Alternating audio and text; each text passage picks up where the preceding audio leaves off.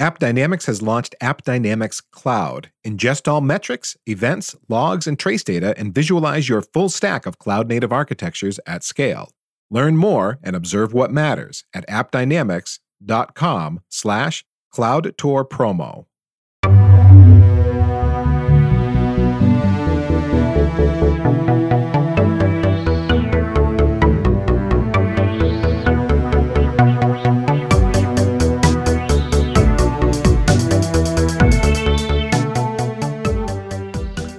Good morning, good afternoon, good evening, everyone. Welcome back to the Full Stack Journey podcast, where we talk about the ongoing evolution of the IT professional.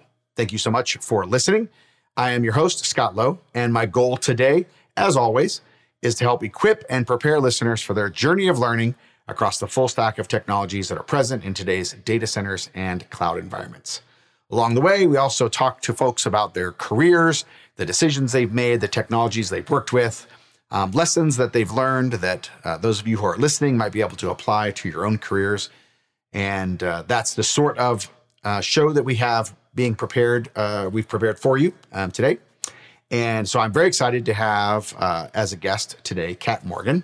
And Kat and I used to work together at Kong, and I have since moved on to other things, and she has since moved on to other things, but I will leave that to her. So Kat, over to you. Why don't you introduce yourself?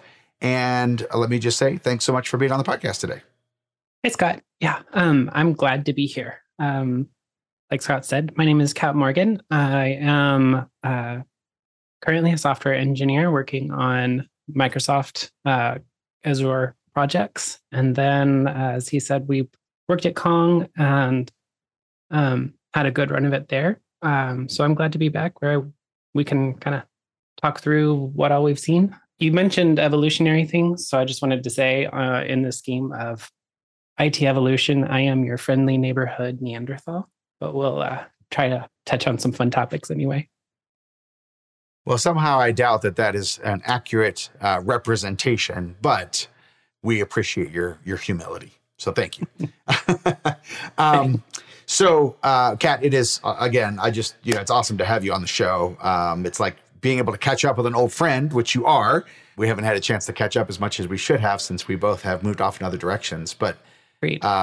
It's great, and I'm really looking forward to our conversation. I hope that the listeners will find it as useful and as entertaining as I know that I will. But first, let's play this new little thing that I've decided to start doing with some of our guests, where we're going to help the listeners get a little more familiar with you, and we're going to do that with some quick questions. Nothing too, personal or probing, unless you feel like your choice of, editor is too personal. Okay, so here we go. What is your favorite kind of food? My favorite kind of food. Okay, so food is always a great topic. At least it's the best topic in my opinion. If you're traveling, like the highlight of traveling should be sharing food with friends and people that you enjoy traveling with and enjoying adventures with. So that's kind of how I mark all of my favorite memories. And I grew up in Oklahoma, which is kind of like the poor Texas. And at the same time, we have a huge Latino population there, which I credit with the wonderful blessing of teaching us all about flavor. So I would have to say, if there's one food I couldn't live without, it would have to be like all the different Latin American cuisine. Perfect. Okay, great. Awesome. I tend to lean that way myself too. So that's good. All right. Pass the test. That's good. Yeah, you passed the test. Exactly. All right. Linux, Mac, or Windows? Right now I'm on a Mac, but that's a holdover from things that I had to do when I was enjoying a stint in DevRel.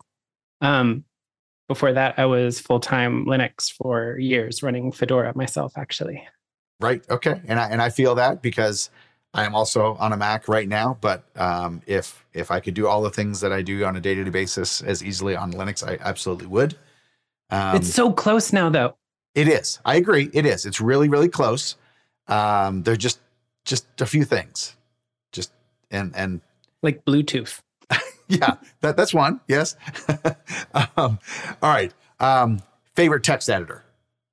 Favorite text editor. Yeah. All right. It can be GUI or console, either one. Yes. I've never actually, I don't think I've even run Emacs, so I'm not going to throw it under a bus, but I am forever attached to Vim.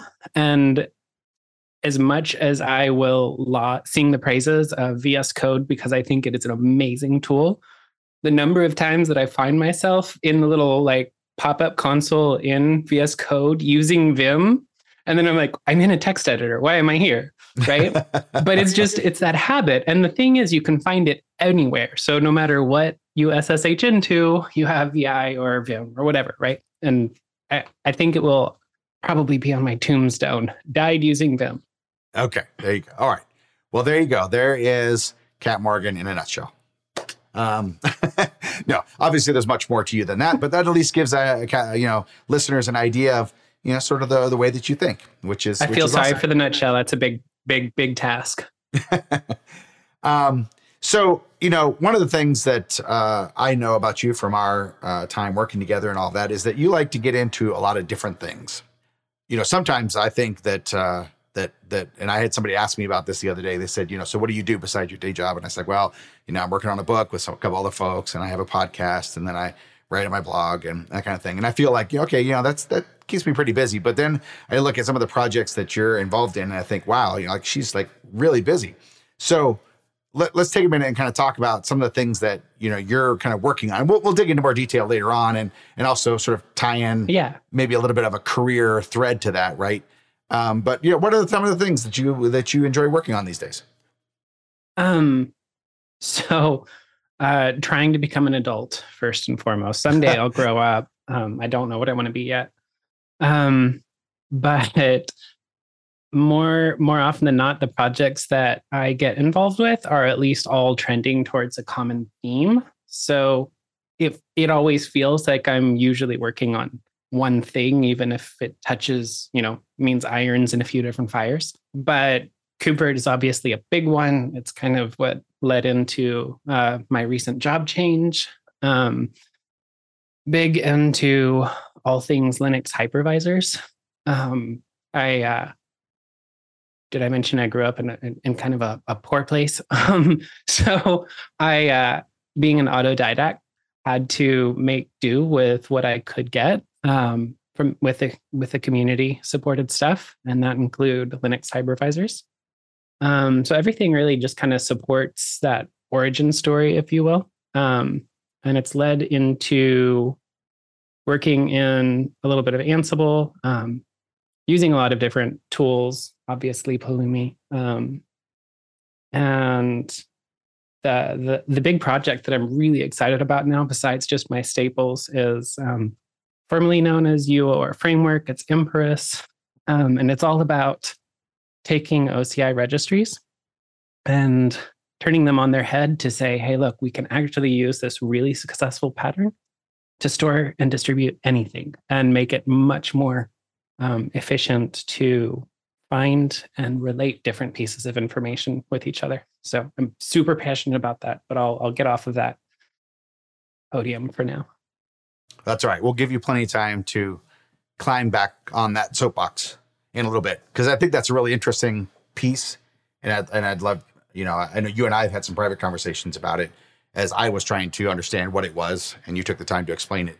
I think it would be helpful for our listeners to kind of, help wrap their heads around it as well. But I'm just curious, if I recall correctly, and feel free to correct me if I'm wrong, but you spent some time at Red Hat. I think there was something else before you came to Kong, but I don't remember. And now you're at Microsoft. And so there's been, a pretty cool evolution, but how did some of these projects play into that? Were they results of career shifts, or did they actually help instigate the career shifts? So origin story, we'll try to do the nutshell version again here. I was doing a lot with a bunch of small mom and pop type shop, food and bev, doing a little bit of state representative work and all kinds of gig work almost in Oklahoma before my tech career started. Tried my hand at college and that just didn't stick. And then I jumped into Dell has a call center there. And I applied for a job and I thought they just looked overlooked me. But about 8 months later, they gave me a call, and I was working at the time, and they said, "Can you be here tomorrow?" And I was like, "I don't care what the consequences are. Yes, I will be there tomorrow." Right. And that was just kind of foot in the door, because it was funny in the interview. They asked a lot of Windows questions, and I couldn't answer a single thing. I didn't know what a PST file was at the time, which of course is a key piece of using Outlook, which a lot of people use. So at the same time, apparently I was able to speak a number of things about Linux that sounded smart enough that they thought that they could take a risk on me. So I got my foot in the door there, was answering phones, found my way over to the Penguin side of the house doing Sputnik work. So that's Dell's, Ubuntu on their XPS line and such. And then jumped over to Canonical doing support again there, which was kind of where I got my first taste of enterprise instead of just endpoint devices. So we were doing a lot of OpenStack work. It's funny, I did telecom stuff there and I swore off of it for forever, which is going to be funny in just a minute. And then Red Hat took me on to do OpenShift field consulting. So building OpenShift automation and such to deploy for customers. We did a lot of DoD stuff and bank industry stuff, which was really educational. That was kind of my first real taste of Kubernetes. Say what you will about OpenShift, it was great for my personal skill set. And then from there, you saw most of my time at Kong. I think I was there just before you got there, and the whole time, even my interview, I think I was being told, "We got Scott Lowe. You're gonna love meeting him." And to this day, I think they were right. Why, thank you. Well, since then, I recently just accepted the job working on on-prem Azure platform development, so that Telcom, of course, is our main customer right now. Carriers can run their near edge data centers fully integrated into the Azure API and ecosystem, but on top of KubeVirt is kind of the delivery mechanism for AKS and the rest of that platform. So that is a very cool story of your career. Great nutshell, by the way. I always say I hate networking, and here I am right in the middle of it again. So. Yes, you are neck deep, and so much for that swearing off of telco work. Exactly. But so where did where did KubeVirt come into that? Was that like, you had this background with Linux, and it's super cool that you were involved in the Sputnik work, by the way.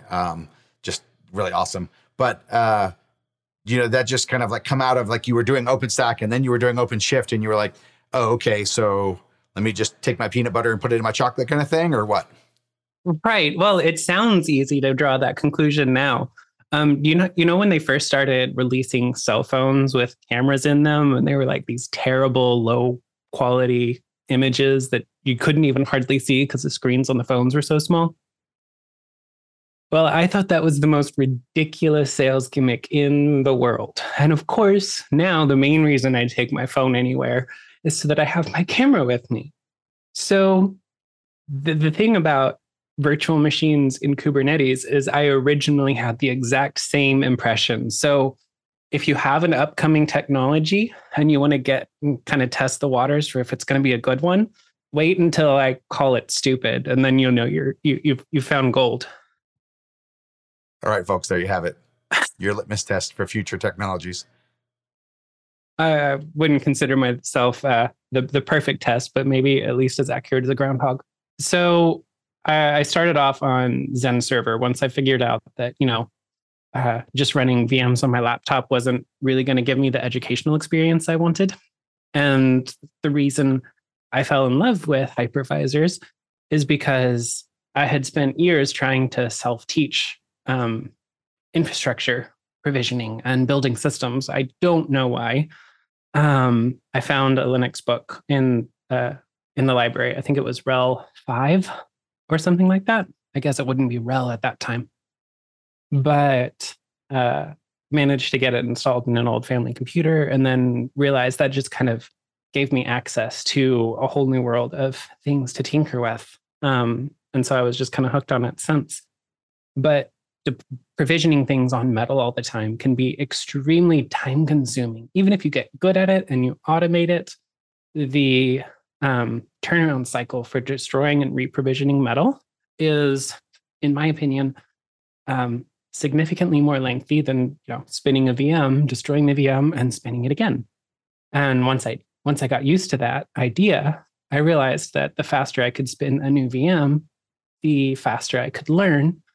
And that was the beginning of my hatred of progress bars. So I have Optane-backed virtual machine storage now, which is about as excessive as the number of pixels on my desk, but helps prevent my throwing computers out the window when they're not running quite as quick as I would hope them to. So anyway, going from Zen to KVM-based virtual machines, libvirt, and all that, it was interesting because you had things like Proxmox, which could kind of help you orchestrate stuff. Proxmox has come a long way, and I've seen screenshots and some workflows on YouTube that were pretty impressive. It's been years and years since I ran it myself. But when I heard about KubeVirt, I thought, that sounds like you're smashing really complicated stuff on top of really complicated stuff. And now we're just going to have a mess. But I was also looking at it the same way. At the time, I was really working pretty deep on OpenStack stuff. And so it was, Python lines on Python lines and trying to figure out the routers and the OVS and all that stuff. So I just imagined it being like the worst of both worlds, right? But once I got to Red Hat, we were doing a POC, and that included some of their KubeVirt product offering on OpenShift. And I was like, okay, I'm going to figure out how to at least be good at the basics. And once I actually put hands to keyboard and tried it out and saw that I can store virtual machine images in a registry and distribute them just like all of the other container images. And Multis was pretty simple to use, and you could just declare what networks you wanted where and what MAC addresses they were going to have. And they could all be in this clean YAML file. That definitely challenged the original opinion that I had of hypervisors in general, which were this very imperative workflow traditionally, which could be automated, but still left you with that procedural approach instead of the declarative state-managed systems that I like to enjoy as much as possible now. Yeah, so I will say that my initial impression of KubeVirt was much the same, and I was also doing OpenStack back in the day. I was more on the OVS stuff that everybody else struggled with. But, and I remember thinking about it, and I had some industry colleagues that were working on it, and I'm just like, why in the world? What are you doing? It's really tempting. It's like, both of these things make my head hurt. Let's not put them both together at the same time. Exactly. Yeah. But now you can spin a kind cluster and have a VM running with KubeVirt in a few minutes, which is mind-blowing for me. It is. I agree. Yes, it is mind-blowing. But like you, over time, I have come to appreciate the value of the control plane, the reconciliation loop that is, core to Kubernetes, right? And the various ways in which you can use that in a lot of different use cases, more than just necessarily container orchestration, as we see with things like Crossplane and others. And so the idea of using the Kubernetes control plane to manage virtual machines and manage virtual machine lifecycle, now to me doesn't seem so strange as it did initially. So I don't know whether it's just a matter of like I am being molded by the collective, or I have gained wisdom over the years. I'm not sure which one it is. So, well, we are now assimilated, however it happened. Actually, I think the way that it happened is for me, was when working with VMs and getting faster at that turnaround time for destroy and recreate, what I always tried doing was accelerating the speed at which I could build a system from scratch and achieve the same outcome multiple times in a row. And that consumed thousands of hours of hobby time, which seems harder and harder to come by now, right? Yes. And so once I got used to this idea of I can describe how something should end up being and then just see it come together, it made it seem easier in the long run, just because you don't have to create these recipes of procedures. And now you just have an outcome that you're describing. I think that's when it finally clicked for me that I was not going to go back to traditional hypervisors. Yeah, that makes sense. That makes sense.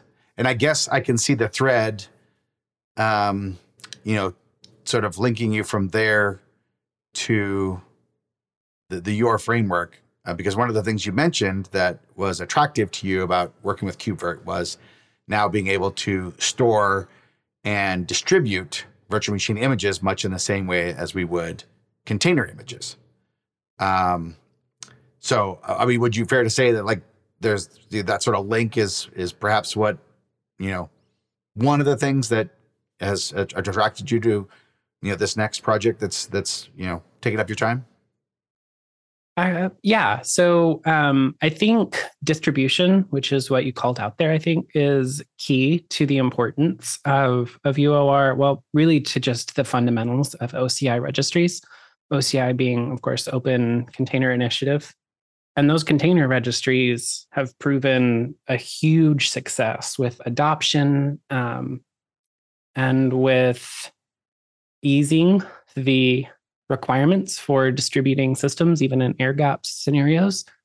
When I was working with the DoD, obviously they have air gap systems all over the place. I mean, when we're deploying on a submarine, we don't really get that, gig fiber, 10 gig fiber that we all, dream of having at home if we don't already.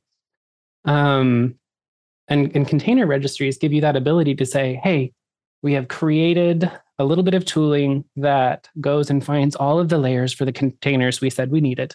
And it shoved those things into this other registry. And now we have everything we need to deploy in a completely disconnected environment.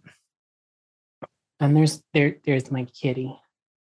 Hello, you're interrupting the main star of the show, ladies and gentlemen. Anyway, so we were improving the speed that we could and efficiency for maintaining images in an air gap and then updating those things over time. And what we realized is it's so easy to move anything that is in an OCI registry anywhere we want it. And when we tried accomplishing the same level of success with any other kind of artifact, we discovered that we continually failed over and over and over to achieve that same level of consistent outcome and user ease of use. That user experience just never could be the same. And we accepted the status quo for a long time. And then my friend Alex, he was looking kind of paying attention to the structure of the manifest that describes container images in a V2 registry. And he realized that it had these annotations, which we were taking for granted because they helped us identify we have, an x86 or an AMD64 platform, and we're just getting the right platform image because the manifests are handling all that logic. Just telling you what the data is before you have to go download it. So he was like, we can do that with other attributes, is what we call them. We can describe the data in other ways too. And it doesn't just have to be container image layers. A lot of people are using registries for Helm deployment or Helm charts distribution, and more things as we go. WASM modules are happening.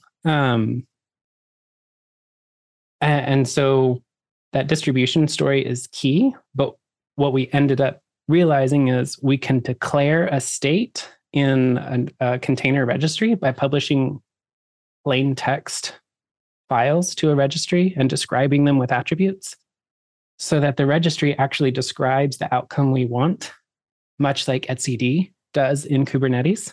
So now we have this capability to statically describe the outcome that we want for anything and start implementing control planes to achieve consistency with that description without the overhead of standing up a new etcd cluster everywhere we go and things like that. And that's kind of where we're really headed for lots of disciplines, whether it's networking or platform delivery, like what I do, or even distributing. We've already proven that we are backwards compatible for distributing Python packages. So it's not just a new technology we're telling everyone to adopt all of a sudden. It's compatible with existing systems. We'll get you back to Full Stack Journey after this from sponsor AppDynamics. AppDynamics Cloud is observability for your cloud-native stack. Feed AppDynamics Cloud telemetry, and it will feed you visualizations and insights about your applications and infrastructure. AppDynamics Cloud is purpose-built to observe your full stack of cloud-native architectures at scale. Ingest and visualize all metrics, events, logs, and trace data across your entire technology landscape. And a key idea behind AppDynamics Cloud is to help you make use of all that telemetry, correlate it between systems, map your dependencies, the relationships, even your ephemeral services. Look across domains to understand how a slow stack component is impacting the rest of the system and get to the root cause of production impacting issues quickly. AppDynamics Cloud is more than just troubleshooting, though. The tool offers AI-driven insights designed to point out issues before they become problems for your enterprise, so be proactive. Stay ahead of failures to maintain availability and optimize performance.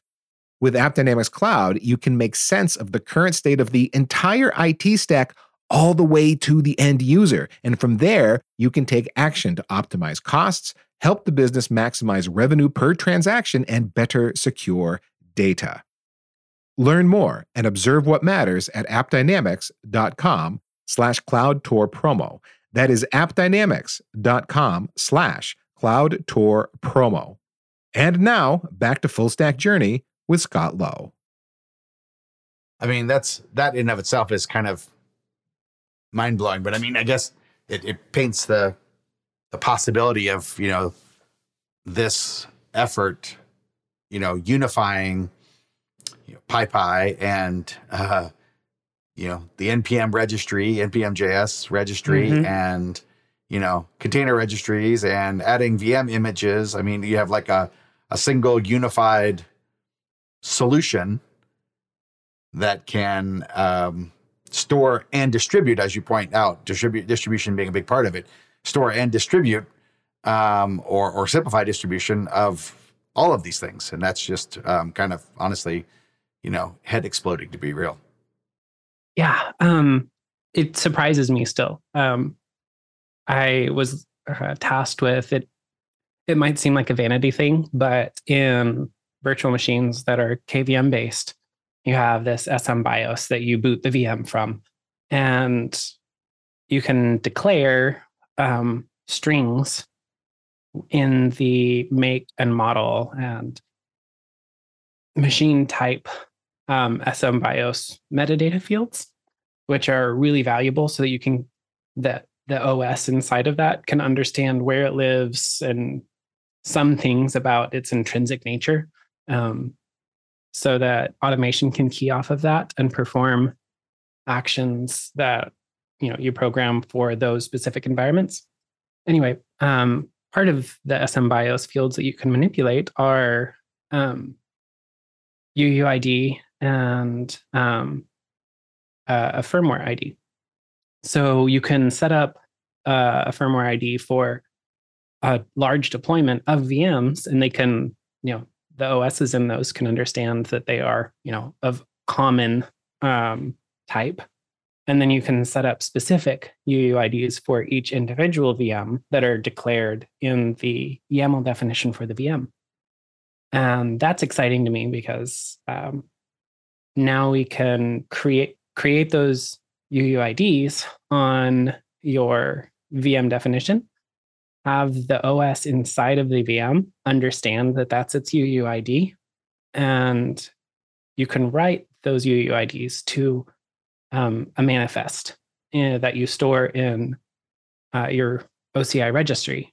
And because of the Empress attributes endpoint, which is an extension of the OCI attribute or OCI API, you can query directly by those attributes. So now we have the advantages of content addressing, which is when you pull images by their SHA.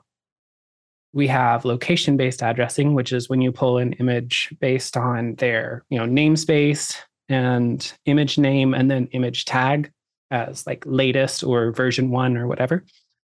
And then finally, now we've added the ability to query based on attribute. So we can combine all three types of data addressing to now pull just the manifest that's required for that one virtual machine. So it's no longer a push action, and the virtual machine can understand its own identity, if you will, and query for that identity to find out what it's supposed to do.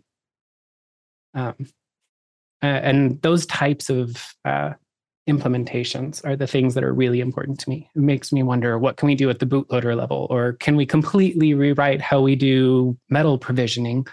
PXE is a key piece of infrastructure today, but it's built on technology that predates, I think, a lot of people in tech now.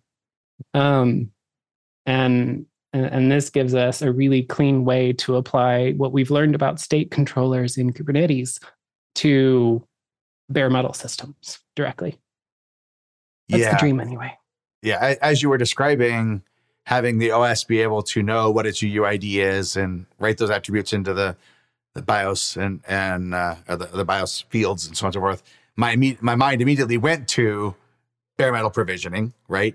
And what impact that would have on systems like PXE and other solutions built around PXE. I think we'd still need something of the DHCP sort to get us on the network, but then after that, it might be it might be enough to go. Well, from now there. Now you can key off of hardware attributes besides just the MAC address, which right now we rely extremely heavily on MAC addresses for at least control plane duty, right?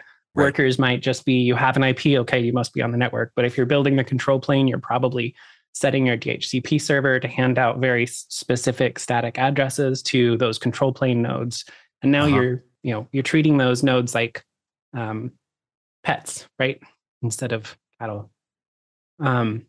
I raised cattle, so that analogy really, really fits for me. I imagine so. So that's very cool. And I can see, now having had you share sort of like how you moved through the roles and sort of how you got involved with various things, a progression there, right? A link or a thread of, I wouldn't, not necessarily that they're all related to the same problem, but that they are all related in the things you're doing. Like you look at them individually and you might say, okay, here's KubeVirt, here's UR, and here's something else. And they appear to be, just a bunch of projects, right? But there is a common thread sort of bringing them through. And so that's very cool. I wonder, how, and it's easy to look back on this sort of now and say, oh yeah, this is how it progressed. But I mean, how much of that do you think was like, I don't want to say how much did you plan, but like how much of it was happenstance? How much of it was sort of what you had hoped and sort of groomed for, right? This is kind of like, this is the ideal outcome that I've been looking for rather than making the best of whatever was handed to you. I mean, I wonder if, what's your perspective on that? Yeah, I definitely benefit from a lot of people opening doors to me. It's definitely a mix of being in the right place at the right time, but also trying to open as many doors as possible. So there was this period where people are like, is that really your hobby? You're being kind of obsessive, which is very fitting with my personality. I'm probably a little bit too obsessive with my hobbies sometimes. But I enjoyed it. And my dream for success was to make computers boring. Like, what they can do should not be boring, but making them do that task should be boring. So my goal was always, what are my options? What of those options is the easiest for me to make happen, and the most affordable, especially when that was really the key deciding factor. And then also, what success that I find can I share with other people so that they can find success for themselves as well? So that is kind of the driving background noise for, I guess, just being so attached to what I was doing. And then it really all came down to picking things that were important to me and helped me find success, and sticking with those, even if, all of the comments online were like, why don't you just use VMware? Why don't you just use Hyper-V or, Proxmox or what have you? It was really just what helps me reach my desired outcome in a repeatable way that I can share with other people. And when you have a free IPA server or something in your home lab and you're like, oh my gosh, finally got it working, I want to share this with a friend.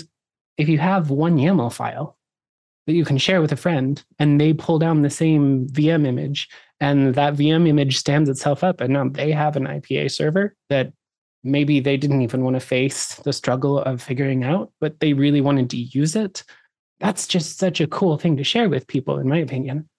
And I guess the career was just kind of a side effect of being passionate and pursuing those things, but also sharing those things with other people, because doors never would have been opened if I didn't have a community of people that I was part of who knew that I was looking to pursue those interests in professional capacities, right? Yeah, right. So I think there's a few things that jumped out at me out of what you just shared that I want to call out to the listeners. I think these are, to me anyway, like little nuggets of experience, right? First, I think it's really important that as you have had, that you have a goal, a driving vision, right? You talked about, I want to make computers boring, not what you can do with them, but just the point of getting them to the point to being able to do that, just it to be boring, right? I don't want to have people put in a bunch of effort to get a system up and running. I want to make it just like, okay, here's the system up and running. Now go do something cool with it, right? And so you had this sort of singular vision. You were then absolutely dedicated and committed to sort of filling out that vision. And so you set about, very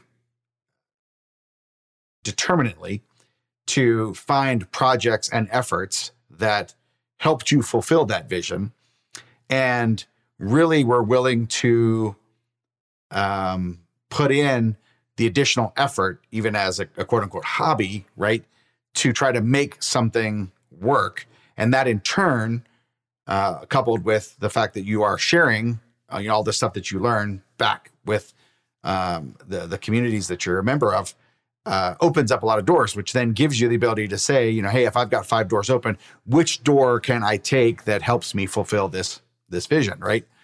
To give me more opportunities and access to more resources. And I think, if for listeners who are out there listening and think about like, okay, how can I structure, my career, or how should I be structuring my career, or how can I, take sort of these things that I find interesting, and do something with them. I think there are some lessons here of, being willing to put in the effort, even if it's on your own time, right? To open doors, and then using those open doors to fulfill that vision and to help others fulfill their vision as well. Yeah. I my friend and I parted, took diverging paths when we both left Dell. And he opted to target a career in a government job working in a science observatory. And it was just a stable, I go to work, I do my job, I come home, and then I, live my life. And for me, it was this, I live my life and I find employers who will help me fund the types of projects I want to work on. And obviously there's give and take in that because I don't just always get my way, despite what I'd really like to think. But I like to think of it as looking at that outcome that you're aiming for in your personal life, not just in your professional life, and saying which path is going to lead towards my happy outcome. And it might be that you want that stable routine and you don't want to carry the weight of innovating, and that's your happy outcome. And sometimes I am so jealous of finding contentment with that, but I didn't. And I do find contentment chasing like the technology of tomorrow. So there are definitely different ways to approach your career and how you design that. But if you are chasing that kind of career development or community standing and integration with other communities that are advancing computing, I don't have a recipe, but I did spend a lot of time with IRC, right? Just sitting on a monitor and just watching what people talk about for like troubleshooting and helping each other out. And that was a key thing of learning. It's amazing how many things you can learn passively, and then you just stumble on someone figuring things out that you were struggling with. Don't even get me started for how many months I spent trying to figure out HA proxy when I first encountered it. I like to say I would make a terrible doctor. I will inevitably find a great solution to a problem, but at the cost of hundreds or thousands of failures, depending on how rapid my, test and retry cycle is. And I've been told that doesn't really work if you're a doctor. So I'm glad I'm not in the medical profession. I know exactly what you mean, because that would be me as well. We often talk about how we learn through failure, and I was just doing a speaking thing this past week, and talking to folks, and we were, look, you're talking about career development. How do you want to develop your career? Like, if you haven't started embracing things that, and you mentioned this earlier in the episode, like how quickly you can get, an environment set up, right? And restore that environment and then tear it back down and then come back again, because that facilitates all the other learning, right? That was what drove me to start doing Vagrant and other, various automation tools. And now what drives me at Pulumi is how quickly can I get an environment created to do something that I want to do, which is the ultimate goal, not creating the environment, but the other thing. And how quickly can I get that environment created and then do that other thing that I want to do and then tear it back down again. And the faster I can do that, then the faster I can accelerate my own learning and my own growth and all of that. So, I think that sort of aligns very much with, the way you've approached things. And I just love the story of, hearing you talk about, spending time in IRC. I did the same thing way back in the day, and, would hang out in channels and just watch people share information and, oh, try this, try that. Maybe you should do this. Maybe you should do that. I even had way back in the day, had a series of blog posts that I was sharing lessons that I learned in IRC about troubleshooting VMware, which I was doing at the time with other people, right? So I'm taking information from IRC and learning lessons myself, and then turning around and sharing that on my website to help other people too. So it just very, very cool. But anyway, I digress. Still come across.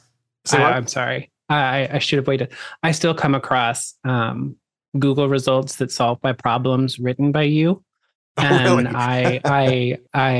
I'm going to owe you a debt of gratitude. So maybe I'll make sure someone says something about that in my eulogy as well. The success in life was powered by Scott Lowe. Well, thank you. That's very kind of you. I had somebody come up to me real quick, and then I know we need to wrap up because I'm just about out of time. But I had somebody come up to me this past week while I was out meeting with people, and they said, "I met you in 2012. That's 10 years ago, right? Nearly 11 years ago. I met you in 2012, and you gave this presentation, and it changed my life." And I honestly don't know how to respond to those things other than like, well, thank you for telling me. I appreciate that. And, and I'm glad to hear that everything worked out really well, but it's I guess the right thing to say to folks who are listening is like the impact that you can have on others around you is far greater than you realize, right? So the impact that Kat has in sharing her knowledge and the things that she's learned is probably far greater than she realizes, just as the impact that I've had in other people's lives by sharing what I learned is far greater than I realize as well. And so I guess what I would like to say to folks as we get ready to wrap up is, don't be afraid of sharing what you learned because it may be able to change somebody's life in a way that you never anticipated. So anyway, all right, Kat, we got to wrap things up. Any final thoughts that you'd like to share with listeners? I mean, I know you just switched jobs and you're at Microsoft now, and and I know you're super excited about working on telco again. I can tell. But I am though. That's the irony. But any final thoughts you want to share with listeners before we wrap up? And then I want you to share with listeners how they can find you online as well. Yeah. For me, the reward in working in tech is the community and the give back. So don't be afraid to not just ask questions, but share your journey as you solve your own problems. The journeys that I've seen other people share have been incredibly valuable to my learning experience and my and growing in the ability to map out my own journeys to finding solutions. And it makes you very human to share those learning journeys.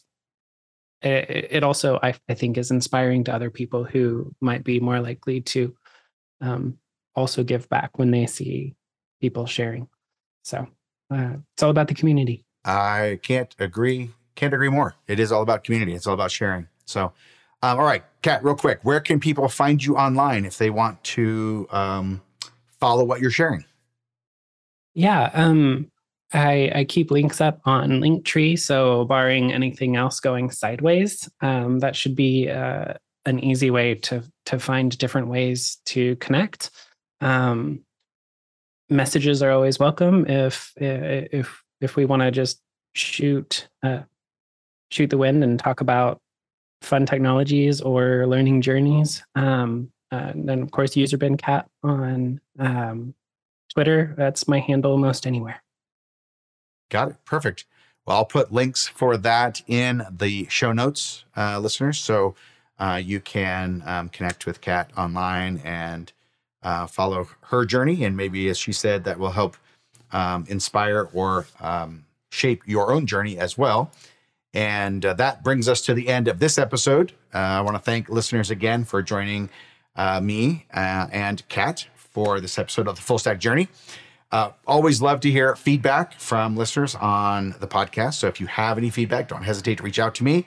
You can find me on Twitter as @Scott_Lowe, or you can hit the podcast, which has its own Twitter handle @FSJ Podcast, also on Twitter. Either way is fine. It's basically me behind both accounts, so it doesn't really matter. But either way, we'd love to hear from you. And if you get a chance to drop us a review on whatever platform you happen to find the podcast on, that'd be great. It helps us find new listeners and helps us reach more folks who might be impacted by some of the information that our guests share. So this is the Full Stack Journey Podcast, where too much learning is never enough.